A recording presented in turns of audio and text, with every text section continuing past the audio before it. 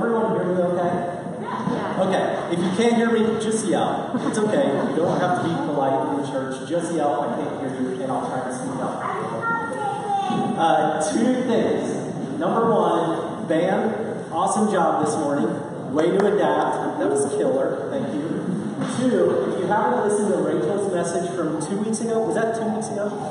Go back and listen to that on our Facebook page or I think on YouTube as well. Phenomenal stuff. Absolutely insanely good message. Worth going back and listening to. Thank you. Yeah. As everyone talked about, we're in the book of Daniel. And Daniel is a super weird book. So we'll be honest about that. So to get started, let's start with the story. A long, long time ago, lived a man in a faraway land. This man had been transplanted and uprooted from his home and was placed as a captive in a country that was not his home. For 70 years, this man felt what it was like to be a foreigner in the midst of a people, to feel as an outsider, to feel oppressed, to feel conflicted. For 70 years, this man held onto a hope and a vision that one day something new will take place. That one day our land will be our own. Now, in the middle of this man's angst, in the middle of his, call it wandering, he was confronted with a deep sense of sorrow and sadness. And for weeks, this man deprived himself of food. He grew skinny, with skin and bones, praying night and day. God, Yahweh, please come into our midst and bring your kingdom to us. In the midst of this man's praying, something really phenomenal happens. He's met with a vision. And the vision is scary and conflicting. It goes maybe against what his thoughts were about how God's kingdom would come to this earth. And he's wrestling with this vision. He's wrestling with the tension of what he's encountered. And in the midst of this wrestling, an angel type of person appears. And this angel says the following: Daniel, calm down. It's okay. You don't have to be afraid, because Daniel was afraid at this weird thing happening in front of him. And he says, I tried to come to you sooner, but before I could come to you, I had to fight off the spiritual king of Persia. And I'm only here to tell you to be courageous, that God has heard you, that you are precious in God's sight. And now I'm going to leave and go fight some other people in some other kingdoms who you don't know exist. That is Daniel chapter 10. And that's what we're supposed to preach on today. I have no idea what to do with a story like this, in all honesty. This is the weirdest story. Well, there are lots of weird stories in the Bible. But the fact that this story gives us these really confusing and extraordinary moments and then leaves us with a cliffhanger is an indication that we should dig deeper into what's happening. There are theologians who talk about reading the Bible literally and reading the Bible literally. And when you read the Bible literally, what that means is you ask the question when weird things happen, what is actually going on here? What is the story behind the story, if you will? So if we look at the story beyond the story, we begin to find some really interesting things taking place in Daniel chapter 10. So to talk about what Daniel chapter 10 means for us today, we have to talk about a couple of things first. Number one, we have to talk about eras and apocalypses. Number two, we have to talk about mermaids and fairy tales. And then lastly, we have to talk about cliffhangers and something called chutzpah. So first, let's talk about eras and apocalypses. Daniel is a book about eras. It's a book about an era that currently exists.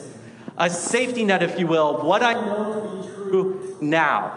The things that are happening around me from an economic standpoint, from a political standpoint, from a societal standpoint, from a cultural standpoint. It's a book about this era, as well as it's a book about a different era. An era that is an anti-era for the era of the day.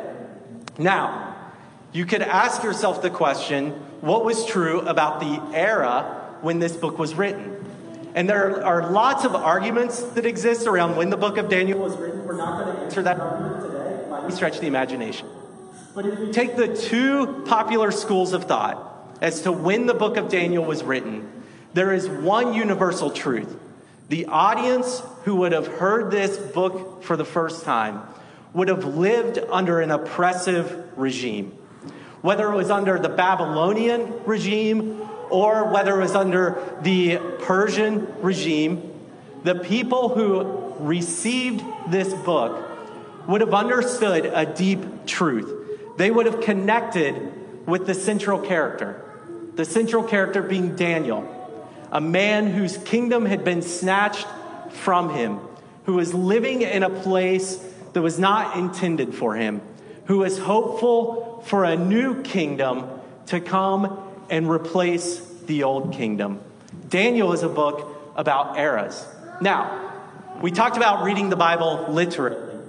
The format that the book of Daniel is written in is two types of literature.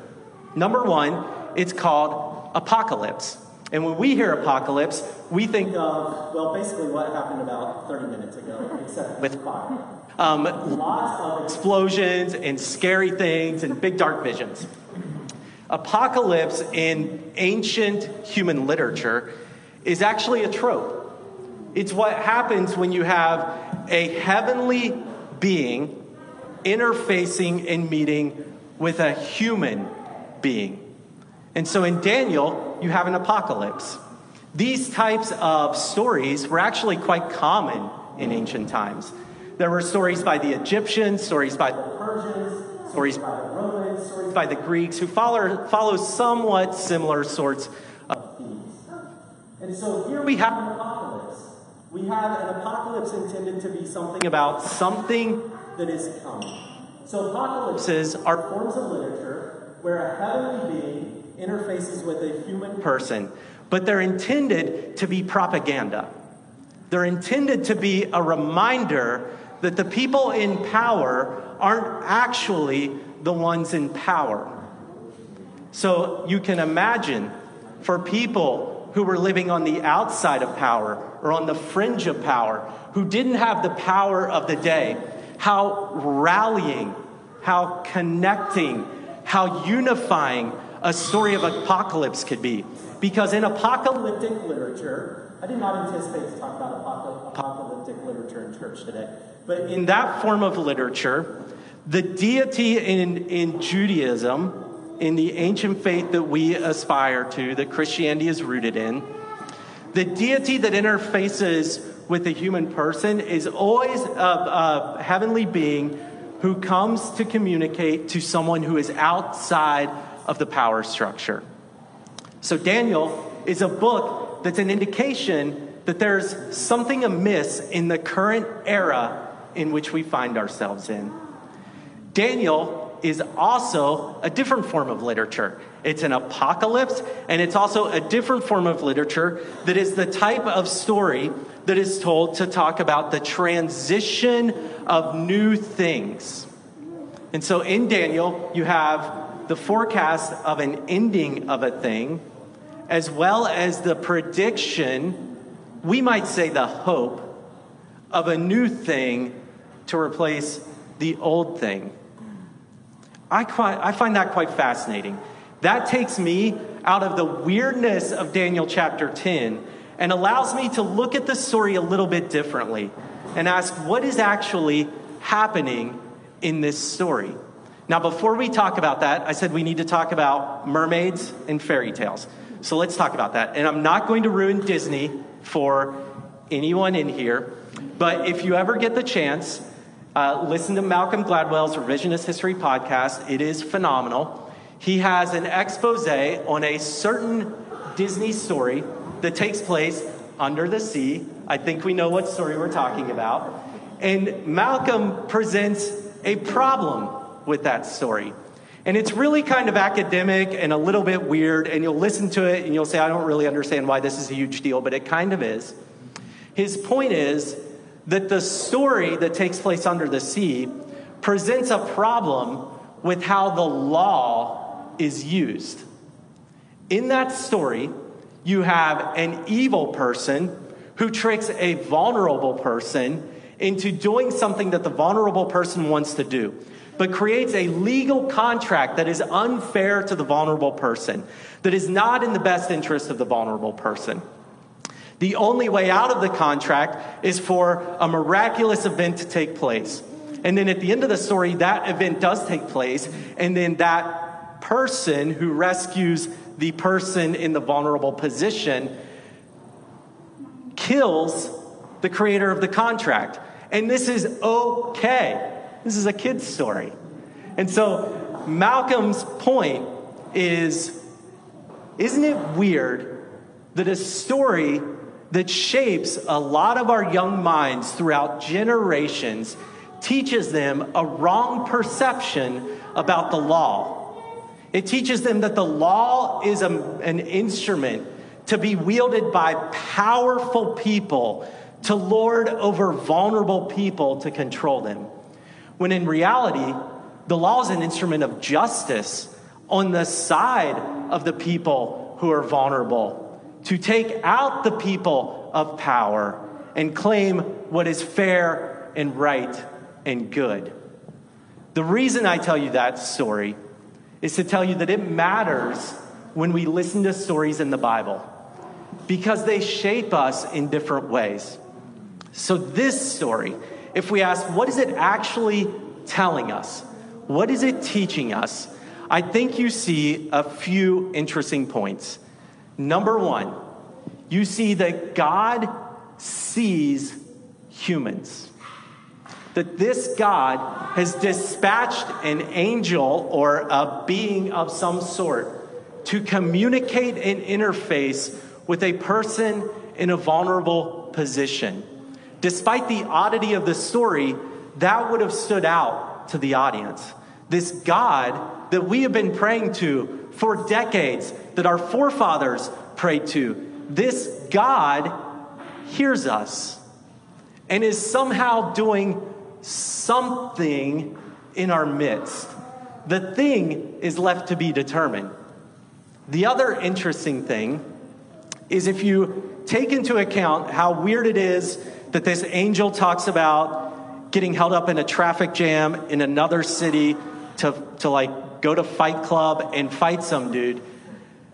What's really being communicated is, in our circumstances, there is always more happening than what meets the eyes. There is always a deeper struggle and a deeper battle. There's always something spiritual happening, even when things feel like they're falling apart. So let's talk about today. Because today feels like a world that is pretty much falling apart. When we look around, we see what's happening to our Afghan brothers and sisters. We see countries, not just in Afghanistan, throughout the Middle East, who've been ravaged by war, who've been oppressed by violence, who've been displaced from their home. In our own country, in our own backyard, we see the same theme played out in lots of different ways. Violence between brothers and sisters. Hatred and animosity towards people who believe in different political structures. In our world, it feels like something is broken. And I think the message of Daniel would be, there's something else happening under the surface. Something spiritual. And apocalyptic literature would tell us that that spiritual thing that is happening is creating something good. And that's the trick. I used to believe in a faith or in a Christianity. I was in a stream that believed that the thing that was happening was actually kind of bad. That God was just going to kind of like nuke the whole place when he got fed up enough. And it felt like maybe that could have happened a long time ago. But apocalyptic literature teaches us that the thing that will happen is a good thing that will take place. In Daniel specifically, it's the replacing of a system, a replacing of an era, a replacing of a this is the way that things have always been with a this is the way things were always meant to be. A place where pain and suffering do not exist. A place where people in power lay down their power and lift up powerless people. A place where the hungry are fed and the thirsty are given drink. Where the stranger and the foreigner aren't invited into the back of the room, are invited to the head of the table to be celebrated. A place where we lay down our lives so that other lives can be built and created. A place where the people who have had it safe and who have been complacent are activated and passionate about using their position, using their platform, using their gifts, using their resources to create something different and good that takes place in the world. And that brings us to cliffhangers and chutzpah. I don't know if I'm saying that rightly. I think it's chutzpah. Chutzpah. You have to John, say it really loud. That's it. Chutzpah. Yeah, you do kind of have to spit when you say it. But I can't because of, Anyway. So Daniel chapter 10 is actually a setup for the rest of the book of Daniel, for the rest of the story. It's leading us to something else. And today we end on a cliffhanger because the story ends in chapter 10 with the angel saying, "Great, Daniel, you are now empowered. You're now understood. You know that God is listening to you. Now I've got to go and do some other things." And what the angel might be saying is it's time for some chutzpah. Chutzpah is a Yiddish word that comes from the late 1800s. Not sure actually where it originated, but what the term means is a form of audacity. And chutzpah is actually best defined not by definition, but by example. Christians would believe that Abraham was a man of chutzpah. Abraham was a man who followed a vision and walked a path and did something different.